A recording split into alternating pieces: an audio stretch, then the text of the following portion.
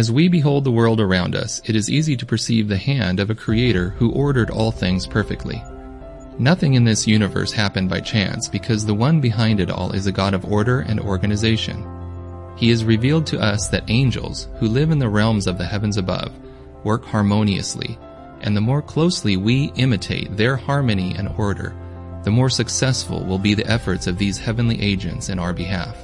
If we see no necessity for harmonious action, and are disorderly, undisciplined, and disorganized in our work, angels, who are thoroughly organized and move in perfect order, cannot work for us successfully. They would turn away in grief, for they are not authorized to bless confusion, distraction, and disorder. God's people who have embraced the truth in its fullness find themselves in the same position as did the early Adventists in the 1850s. They share the same faith, but need to come together in order to work successfully in the Lord's vineyard. Indeed, it has become evident that without some form of organization, we'll remain but independent atoms, creating confusion and preventing the work from being carried forward successfully. The Lord's army must yet again be organized upon the true foundation, following the blueprint that Christ Himself has instituted. Organized to finish the work. Okay, so where possible, let us kneel in opening prayer. And what I would like is for you to pray for me, and to pray for the event, and to pray for the electronics as well. Heavenly Father, we thank You for this beautiful Sabbath day that You have given to us. And Father, we thank You for the opportunity we have to be able to come boldly before Your throne of grace. And Father, we come before Your throne of grace not because of what we have done, but because of what Jesus has done for us.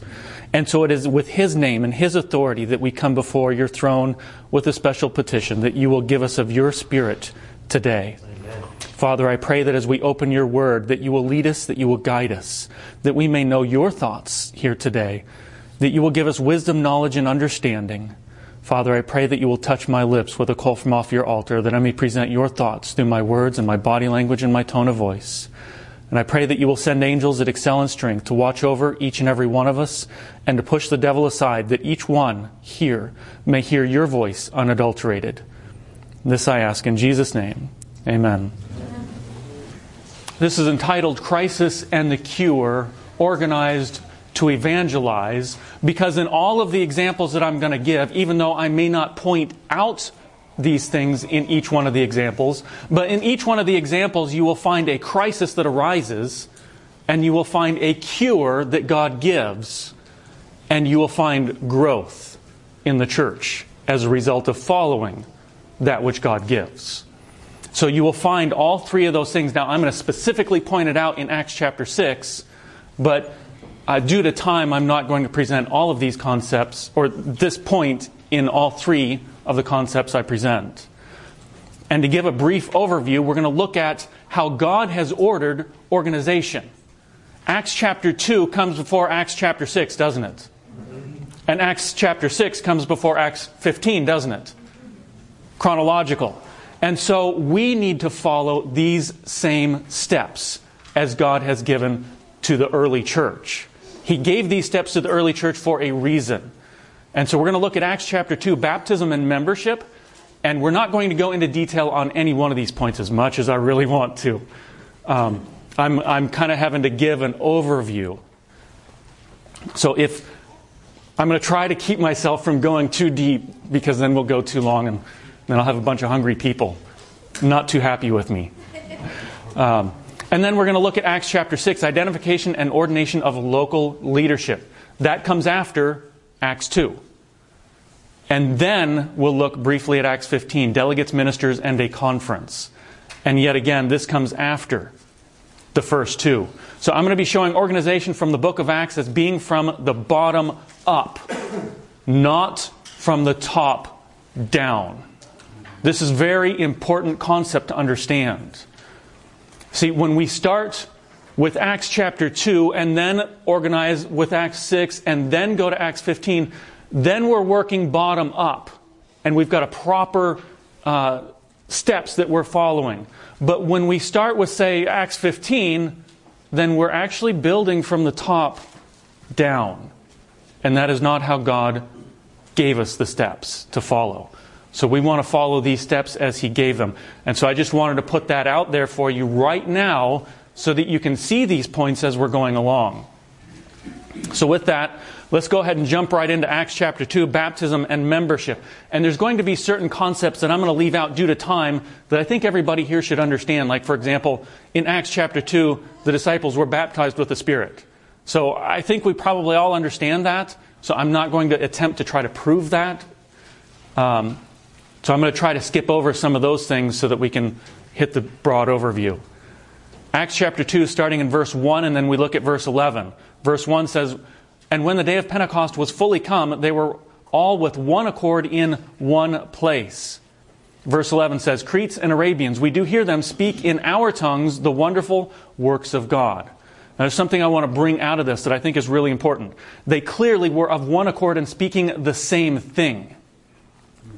You did not have one man over here teaching this and another man teaching this and their theologies conflicting with each other. They were not doing this. How do I know that they were not doing this? Number one, it says they were of one accord. But also, I want you to realize that the Jewish leadership were trying to do everything they could to discredit this movement. The best thing that they could come up with was an accusation of them being drunk. That was the best thing they could come up with. Now, had these people been teaching something contrary to one another theologically, then all the Pharisees would have had to do is say, "Oh, you see this disciple? He's saying this, and this disciple over here, he's saying this. They are not speaking the same thing. This is not of God." Boom, that movement would have been destroyed right there. Does that make sense? Amen. That is an extremely important thing that I want to try to bring forth. If they were speaking different things, then they would not have had to come up with the bogus charge of them being drunk. So keep this Acts chapter 2 in your mind, and we're going to delve a little further into membership now. Romans chapter 12 verses 4 and 5 says, "For as we have many members in one body, and all members have not the same office, so we, being many, are one body in Christ, and everyone members of one another." You see the repetition of member, member, member. You see that? You think he's trying to get across the point? Most definitely. We are all members of the body in Christ. That is what we are to be. Members of the body in Christ. Now, how are we in Christ and Christ in us? And again, this is a concept that I think hopefully we should each understand, that this is not an entity in us and us in an entity. We are in Christ and Christ in us by Spirit, right? Amen. So what happened on the day of Pentecost? They were baptized into Christ by the Holy Spirit, weren't they? So this means they became members of that body. 1 Corinthians chapter 12. That was Romans chapter 12. Now let's look at 1 Corinthians chapter 12. And I recommend you read the whole chapter. This is really, he talks about this a lot, but I'm just going to try to hit some of the high points. And I'm going to actually work backwards in the chapter. Chapter 12, verse 27 of 1 Corinthians says, "Now ye are the body of Christ, and members in particular." The body clearly has membership, doesn't it? Members. Membership. If we look at verse 20 to 21, it says, "But now are they many members, yet but one body." Many members, one body. "And the eye cannot say to the hand, I have no need of thee, nor again the head to the feet, I have no need of you." So I want to give an illustration. Bear with me. I'm following what's being said. And I know this may sound a little bit gross, but again, I'm following what is being said to try to illustrate this. If somebody were to take my finger and dismember it with bolt cutters, you'd take that finger, and while it's still alive, sew it onto a corpse. What's going to happen? Is the life in the finger going to bring life to the corpse? No. All that's going to happen is the finger that was alive is going to die because it's attached to something that has no life. And remember, so also are we. if we are membered to an organization that is dead, are we going to bring life to that organization? No, we are not. Now, let's take this same concept. My finger has been dismembered or disfellowshipped from my body. And let's say I go to the hospital, but by the time I get there, my finger is dead. And the hospital sews it back on anyways. What's going to happen? Infection is going to set in. Does that make sense? And gangrene is going to start moving up my arm and into my body if it's not dealt with. So what needs to happen immediately is that finger needs to be dismembered again. It needs to be taken back off so that the infection doesn't work its way up. And if it doesn't, then it's going to work its way up and I'm going to have to cut my finger at the next knuckle, right? And if I still don't deal with it, then it's going to infect my hand and I'm going to have to cut off my wrist. And then my elbow. And then my shoulder. And if I don't catch it by then, I'm dead, right? That gangrene is going to work all the way up. And it's going to get to my heart. And it's going to kill me. So is the body of Christ. We don't want dead parts being membered to the body any more than we want living parts membered to a dead body. Does that make sense? Living dead parts membered to the body can cause infection. And I've seen it over and over and over. You see issues brought up and fights begin, and if it's not dealt with, more and more and more problems happen until before long there's a huge explosion. That infection is deepening and it's getting worse and worse and worse. Bear with me. I'm going to keep explaining as we go through the scriptures though. Back up now to verse 12 to 13. It says, "For as the body is one and hath many members, and all the members of that one body, being many, are one body, so also is Christ." Now that "so also is Christ" is important.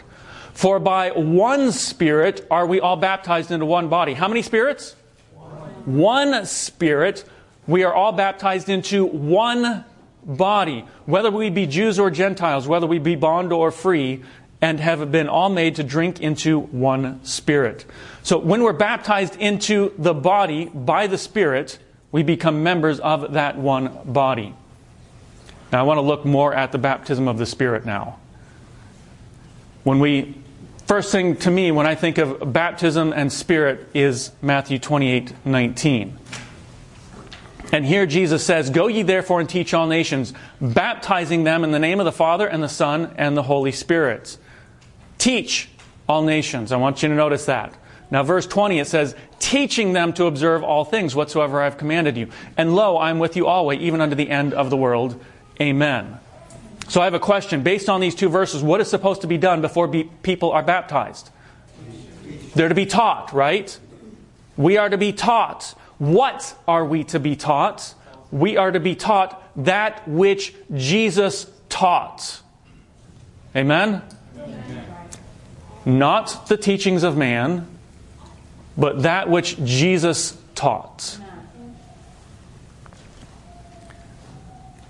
And when we're baptized by the Spirit, what's going to happen? John 16:13 tells us, "Howbeit when He, the Spirit of truth, is come, He will guide you into all truth." It doesn't say partially truth and partially error. It says He will lead you into all truth. What is the Spirit? The Spirit is the Spirit of truth. If we are baptized with the same Spirit, are we going to be speaking something different? No. Brother Juan brought up the thought process about carrying the ark. We are to be the people carrying the ark. Now, Corey and Thomas and I worked together a while ago, and we were carrying some logs. And for the first time in my life, I was the shortest person.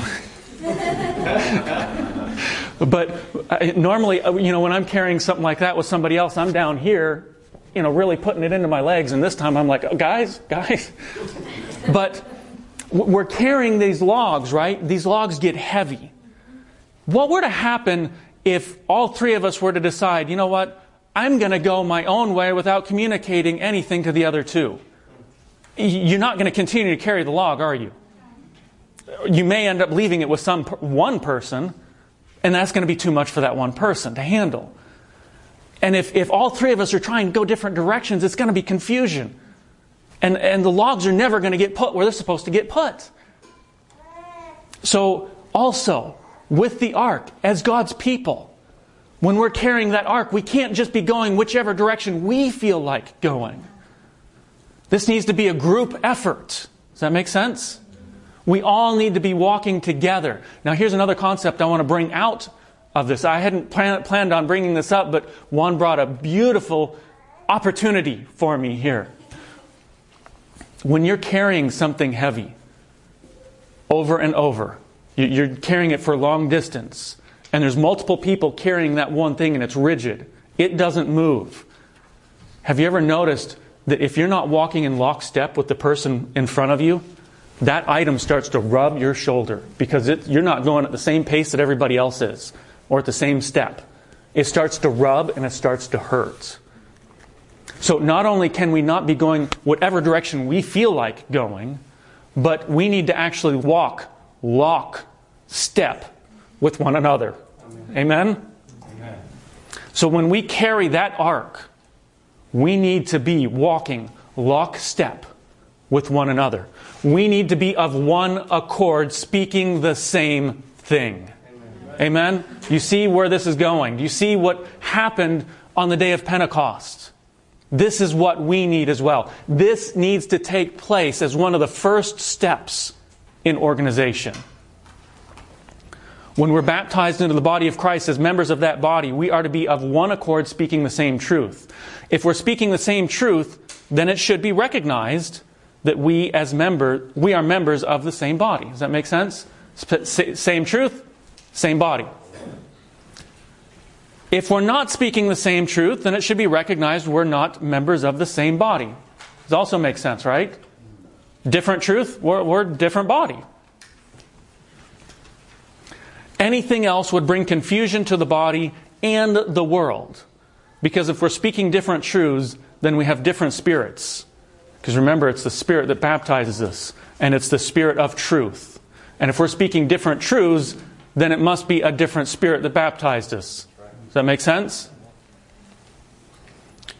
And if we have different spirits yet a part of the body of Christ, then we are ultimately saying that Christ has multiple spirits. I want you to think about this concept. Why is it that Trinitarianism has no problems with ecumenism? Because they teach one body, multiple spirits, multiple intelligences. It's okay to be a part of the one body and saying something different. It has no problems with ecumenism. But once we understand the Father and Son, we should recognize this isn't the case. There isn't one body with three intelligences up there. We've got the Father and the Son of one Spirit. So I can hear people claiming creed. So I want to try to touch on this because I know that this is an issue. And because it's an issue, I want to try to deal with this as much as I can before I continue on. Otherwise, I know that people's minds are going to get stuck back here and not be able to go forward. So you may say, wait a minute. You're teaching the use of a creed, and the pioneers said we have no creed. But I want to look at that. Seventh-day Adventists have no creed. And this is, if you want this, PHM prints this. This is the 1889 Fundamental Principles. 72. I believe it's 72 as well. Maybe 89 as well. PHM it's the one that PHM prints. And so this is what I'm quoting from. And it says Seventh-day Adventists have no creed. But something I heard a while ago, and it makes complete sense, is if there's a period, what do? You stop. If there's no period, do you stop? No. You know what? There's no period. So let's not stop. What it says is Seventh-day Adventists have no creed but the Bible. Now, if I were to walk into a dark room and say, I have no light but my flashlight, but my phone, what am I saying? I'm saying my phone is the light that I'm going to use, right? So when they say Seventh-day Adventists have no creed but the Bible, what they're saying is they do have a creed, and that creed is the Bible. Amen. That creed is not man-made, but it's the Bible. Amen. But see, friends, this is the point that I want to try to get across. The only way that you can say that you have no creed is to believe nothing. That's the only way you can say you have no creed. A creed simply is what you believe. You really have to choose man's creed or God's creed. Those are the two options. And to say you have no creed really means you have no belief. There's nothing. But I want to try to further clarify this. Friends, it isn't the creed that is the issue. I realize that most of us here, probably all of us, have had bad experiences with a creed. And I won't go into mine, but I was threatened. That's how bad it was. So I won't go into my testimony here. But number one, it was man's creed. That was the problem. And number two, it was how the creed was used that was the problem. So let me emphasize this. It isn't the creed that is the issue. It's how it's used that is the issue. Guns are used to stop more crimes than they are used to commit. Is it the gun that is the issue, or is it the individual using the gun that is the issue? You see what I'm saying? You can live to eat, or you can eat to live. Now, the person that lives to eat, is it the food's fault? No. It's not the issue with the food, it's the issue with the individual that's eating the food. Does that make sense? TVs can be used to put forth lies, or they can be used to put forth truth. What are you going to do with it? That is the question. The problem is not with the creed itself. The problem is, what are you doing with it? How are you handling it? Are you walking around beating people over the head with it? Or are you simply saying, this is what I believe? Now, if you don't agree, then no problem. That's between you and God. But that means that on that topic, we're not going the same direction.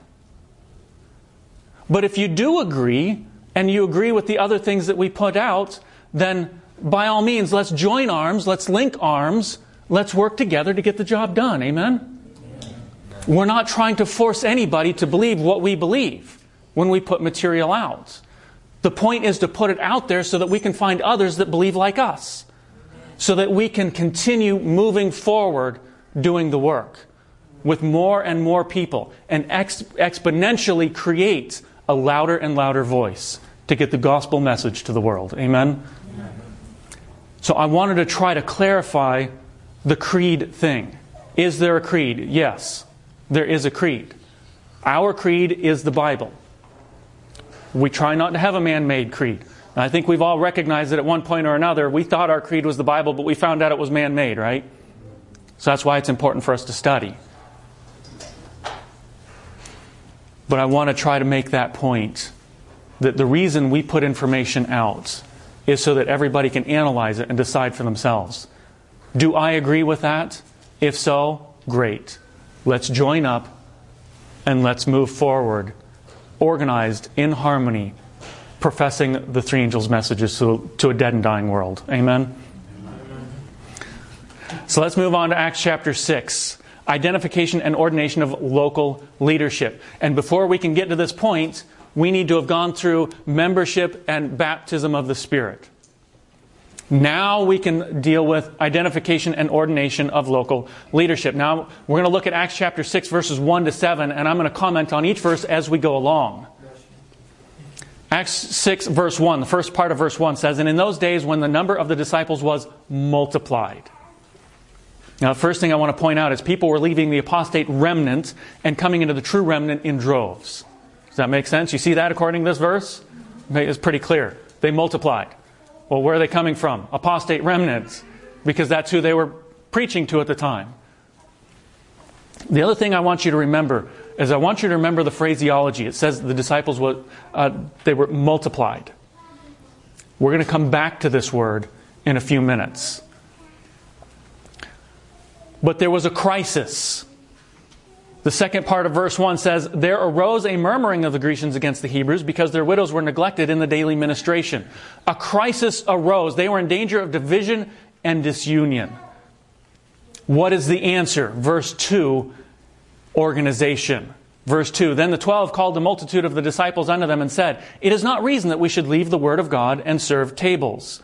So here in verse 2, they held a local church conference of members, not delegates, and not just anybody that attended, but members.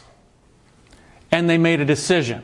What did they decide? Verse 3 tells us, wherefore, brethren, look ye out among you 7 men of honest report, full of the Holy Spirit and wisdom, whom we may appoint over this business.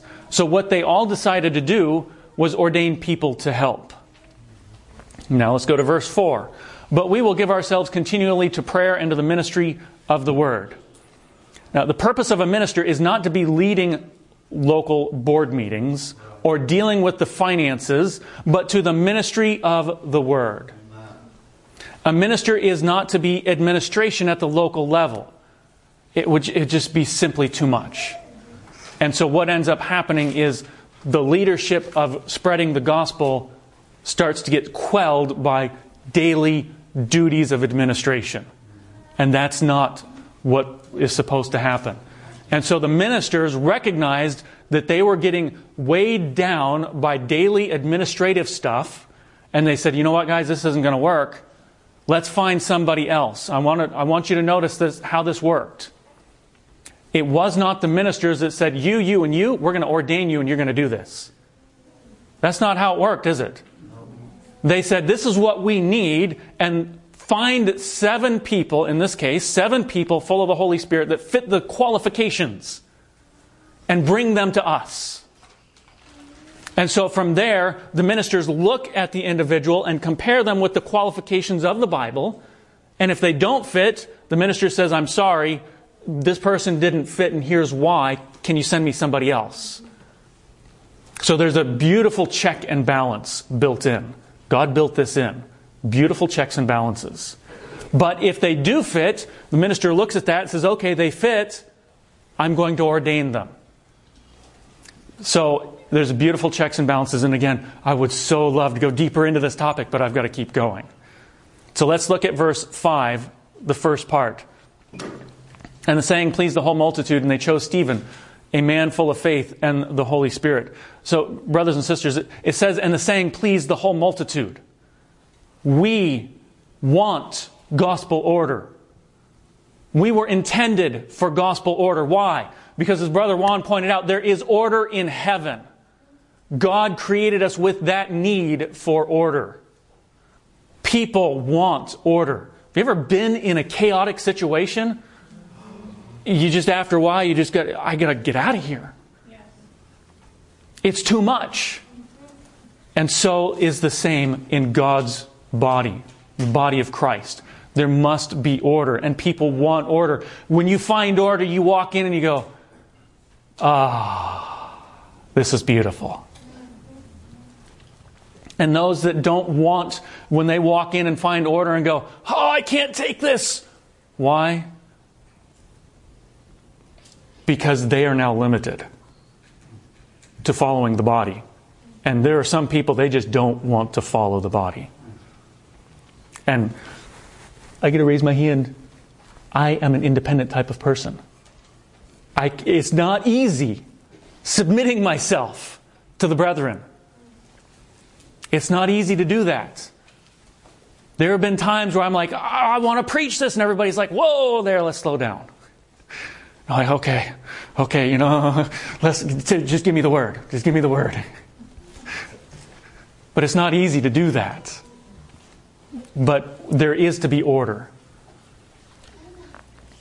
And we want order. Verse 6 says, whom they set before, and I didn't finish verse 5, it just goes through the rest of the names of the people. Verse 6, whom they set before the apostles, and when they had prayed, they laid their hands on them. This, brothers and sisters, cannot happen without gospel order.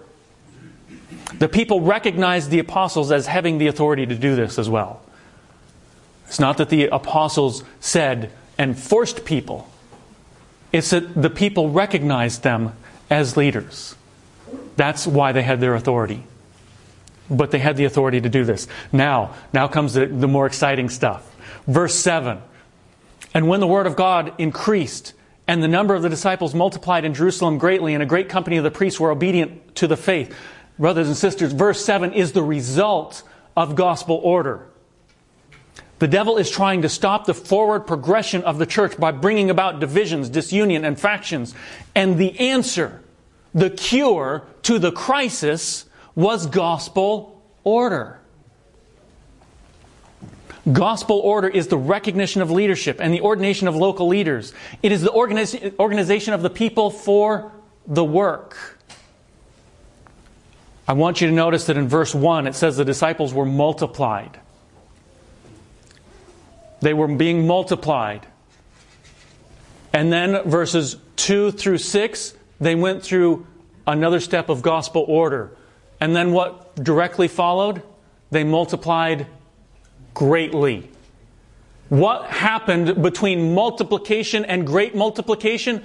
Gospel order. Amen. There's a lot of people, or maybe, I don't know, maybe you might have this question. Why isn't PHM reaching the world? Why aren't we reaching out to the world right now in our videos and different things? Gospel order is why we are not focusing that direction right now. Because we understand that the first thing that needs to be done is order and organization. If we do not follow the process that God has given for gospel order and organization, then what is going to happen? All we are going to do is sit here and multiply. And that's good, but you know what, brothers and sisters? The world is also multiplying. The question is, are we going to keep up our multiplication with the world's multiplication? No, not really. We have to go through order and organization, and then we can multiply greatly. Amen.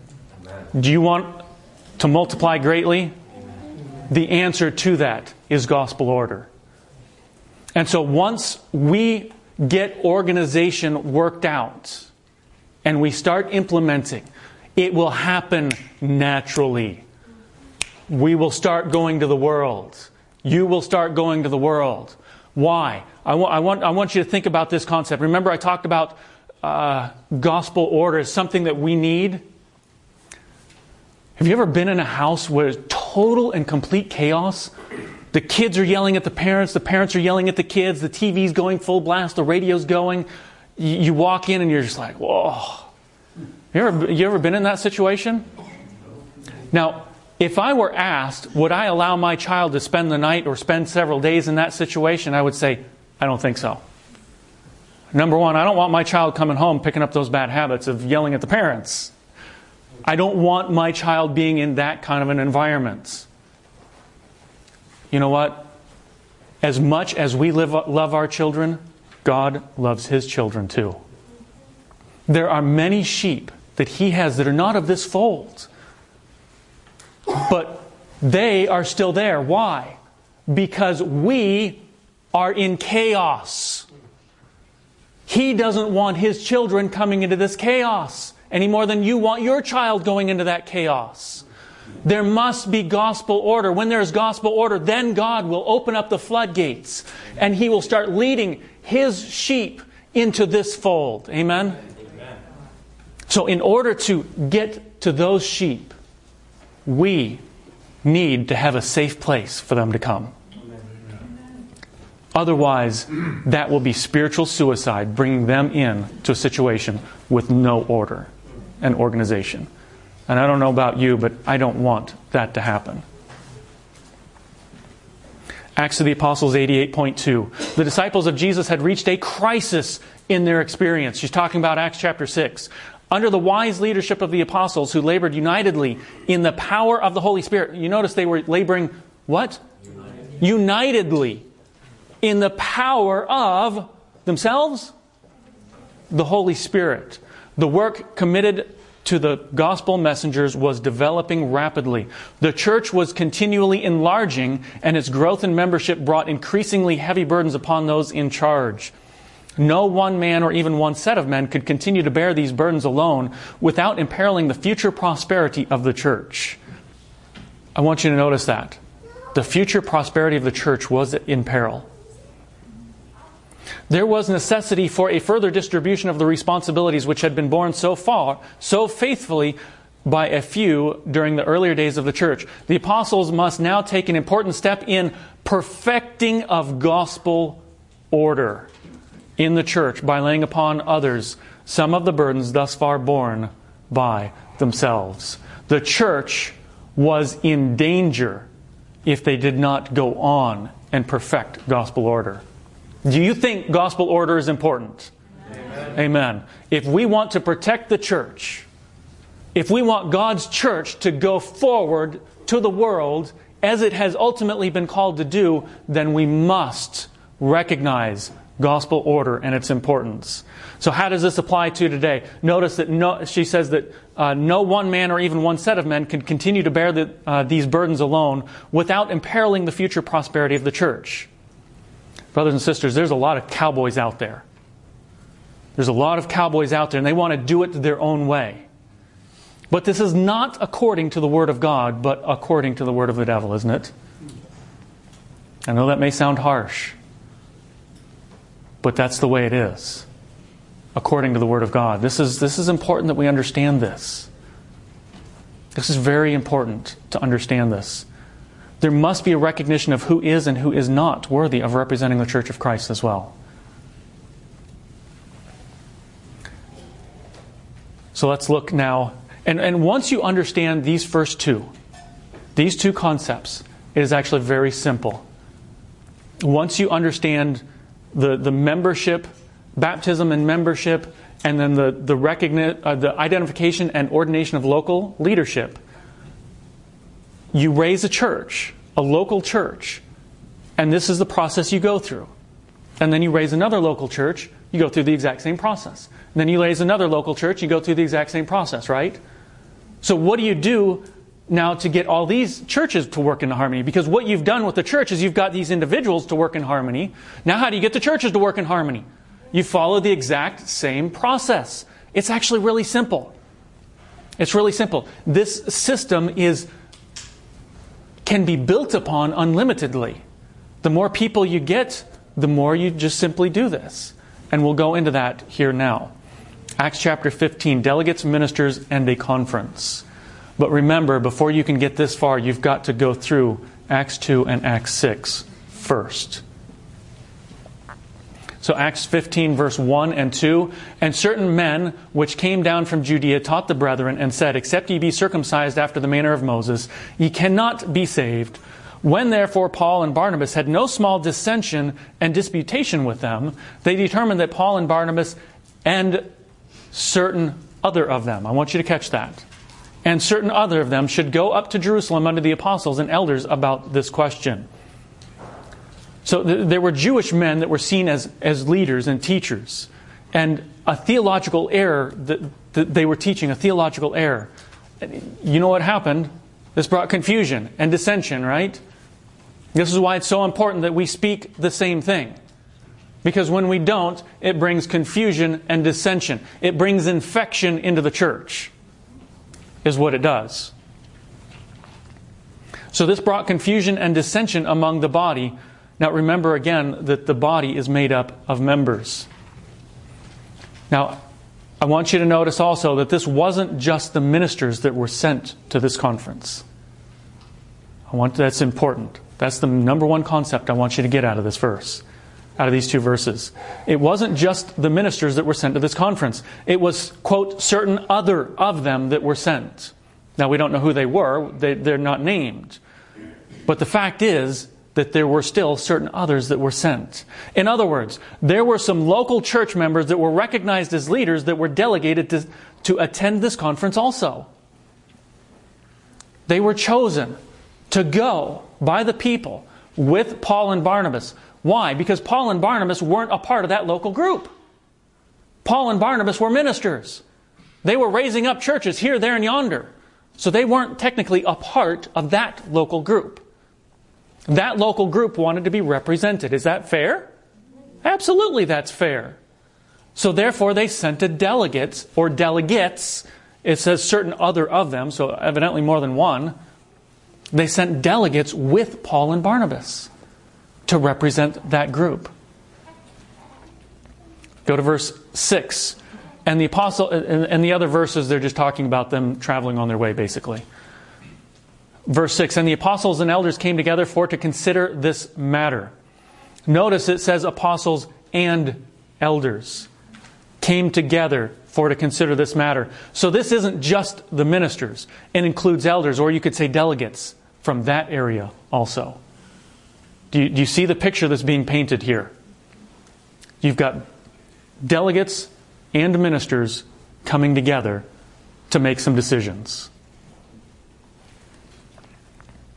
Let's jump to verse 19 and 20, first part of 20. Wherefore my sentence is, this is James speaking, that we trouble not them which from among the Gentiles are turned to God, but that we write unto them. So James now gives a proclamation. And I want to try to clear this up because this has been misunderstood by some. And I want to make the point that James was no more the Pope or the director or the president here than Peter was on the day of Pentecost. Okay, I want to bring that up. It's not one man saying, this is what you are going to believe. I've gathered all the information that you can bring to me, and now I've made a decision that you are going to believe this. That's not what was going on. What was going on here is that James was simply, just like Peter, was the spokesperson for the group. In other words, James was the chairman. There needs to be order in these things as well. You've got to have a chairman. Not somebody who's got a better vote than anybody else, or more votes than anybody else, but somebody who can organize these things and keep order in the house. You ever been to a board meeting where the chairman was not strong? Yeah, nothing gets anywhere, right? And finally you just get to the point where I'm not even going to go to those meetings anymore. We don't ever get anything done. So there needs to be a chairman. But that chairman doesn't have any greater vote than anybody else. So I would really want to try to bring that forward. Verse 22. Chapter 15, verse 22. Then pleased it the apostles and elders with the whole church. So I want to bring out another point here, another concept. Number one, again, it was the group that made the decision and not one individual. It was the group. The burden of this was spread out among all those that were recognized as leaders by the membership. Does that make sense? Notice also that the delegates included their constituents or members in the decision where communication was possible.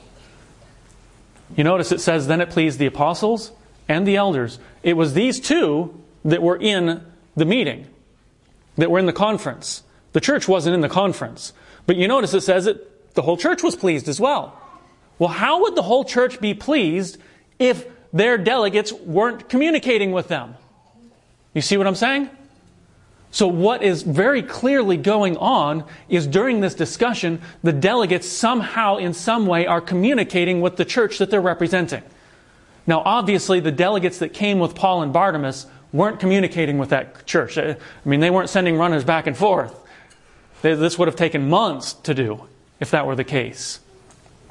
But that group recognized these men as understanding the issue that had been brought up, and so they said, just go represent us.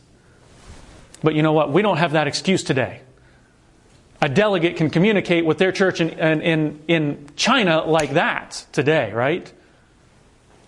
So the point I want to bring forth is this. The delegates do not represent themselves in these meetings. They represent the members that voted to send them. Delegates do not vote their own opinion. They are to vote that which the majority of their membership votes, even if they are in the minority. And see, friends, this is again why membership on the same ground is so important. It's so important. If you've got a church over here who's very, and I hate to use these words, but it's the best way that I know to express this, very conservative, and they're protective of that which God gave, the standards that God gave. Now, they're not going to have a whole lot of people flooding in, probably. But then let's say you've got a group over here that they're watering down the message. They're up there with the heavy metal and all this stuff going on from the front. Well, they're going to get all kinds of people in, right? So what's going to happen is this group's only going to have one delegate because they're so small, and this group's going to have all kinds of delegates. Well, now you've got this group that's watering down the message, having more authority in the conference. You see the problem here? This is why it is so important that all the churches be built on the same foundation. Does that make sense? Because I know that when you first look at that, it's like, now wait a minute, you're not allowing any freedom here. Well, the reason for these things is, again, so that things are fair.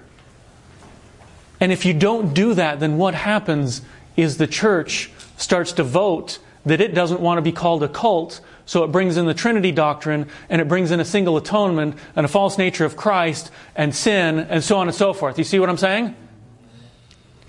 You got to be careful with that. So I know I've given you a lot of information. And I know I've already overloaded you. And you are going to be loaded some more as we go on. So again, watch the videos.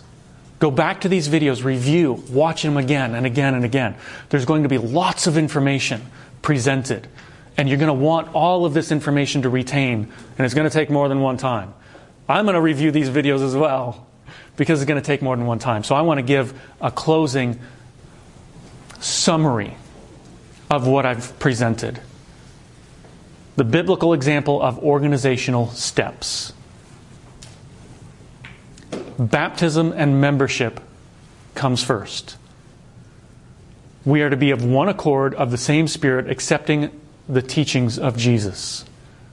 And all three of those things are saying the same thing. Being of one accord is the same as accepting the teachings of Jesus. It's the same as of the same Spirit. You see what I'm saying? I just want to say it multiple ways so that we understand. Step 1, baptism and membership. Step 2, identification and ordination of local leadership. This is the answer to division and disunion, and its exponential growth will happen as a result, is what we saw of organization.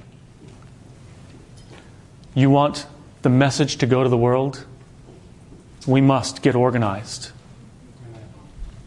And then step 3, delegates, ministers, and a conference.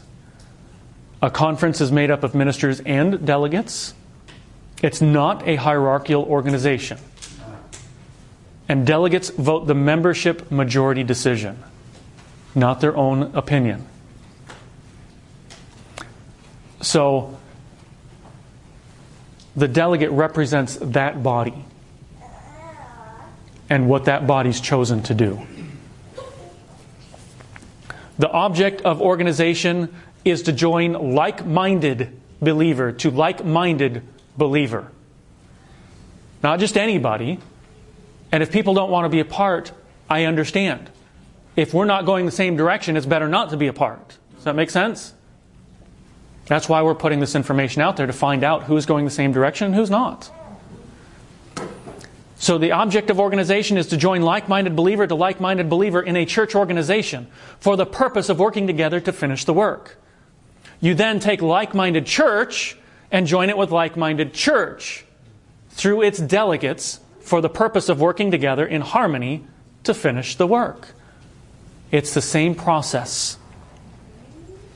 You then do the same with conferences, unions, divisions, whatever you want to call them.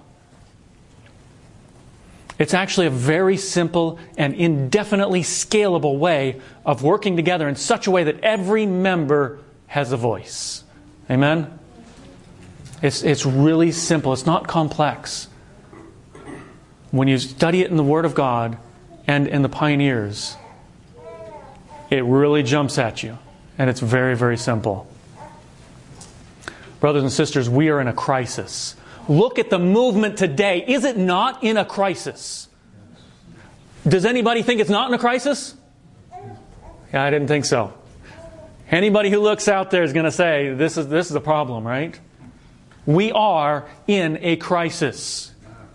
And the cure, according to the Word of God, is organization, which will result in exponential growth we will stop multiplying and start multiplying greatly, which means exponential voices proclaiming the gospel. And when we have exponential voices proclaiming the gospel, what happens? Jesus comes. Matthew 24:14. That means we have the decision. Do we want Jesus to come soon? Amen. I think if we do, then we should recognize we need organization so that we can start marching in lockstep, proclaiming the gospel to a dead and dying world. Organized to evangelize. Now I have a question for you. I have an appeal. Are you willing to take these steps of organization? If you're willing, I want to see your hand.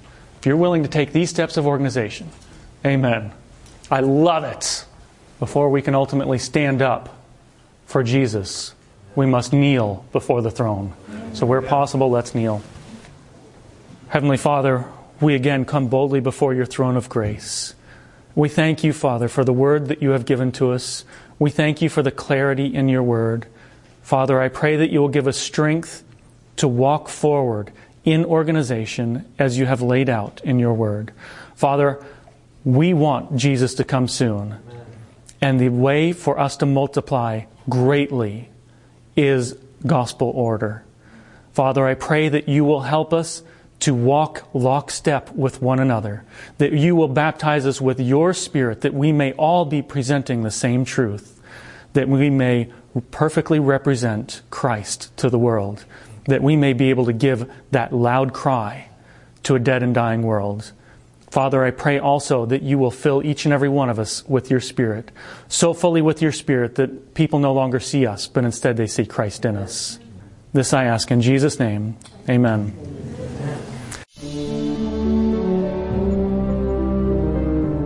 Standing on the platform of truth. Pioneer Health and Missions.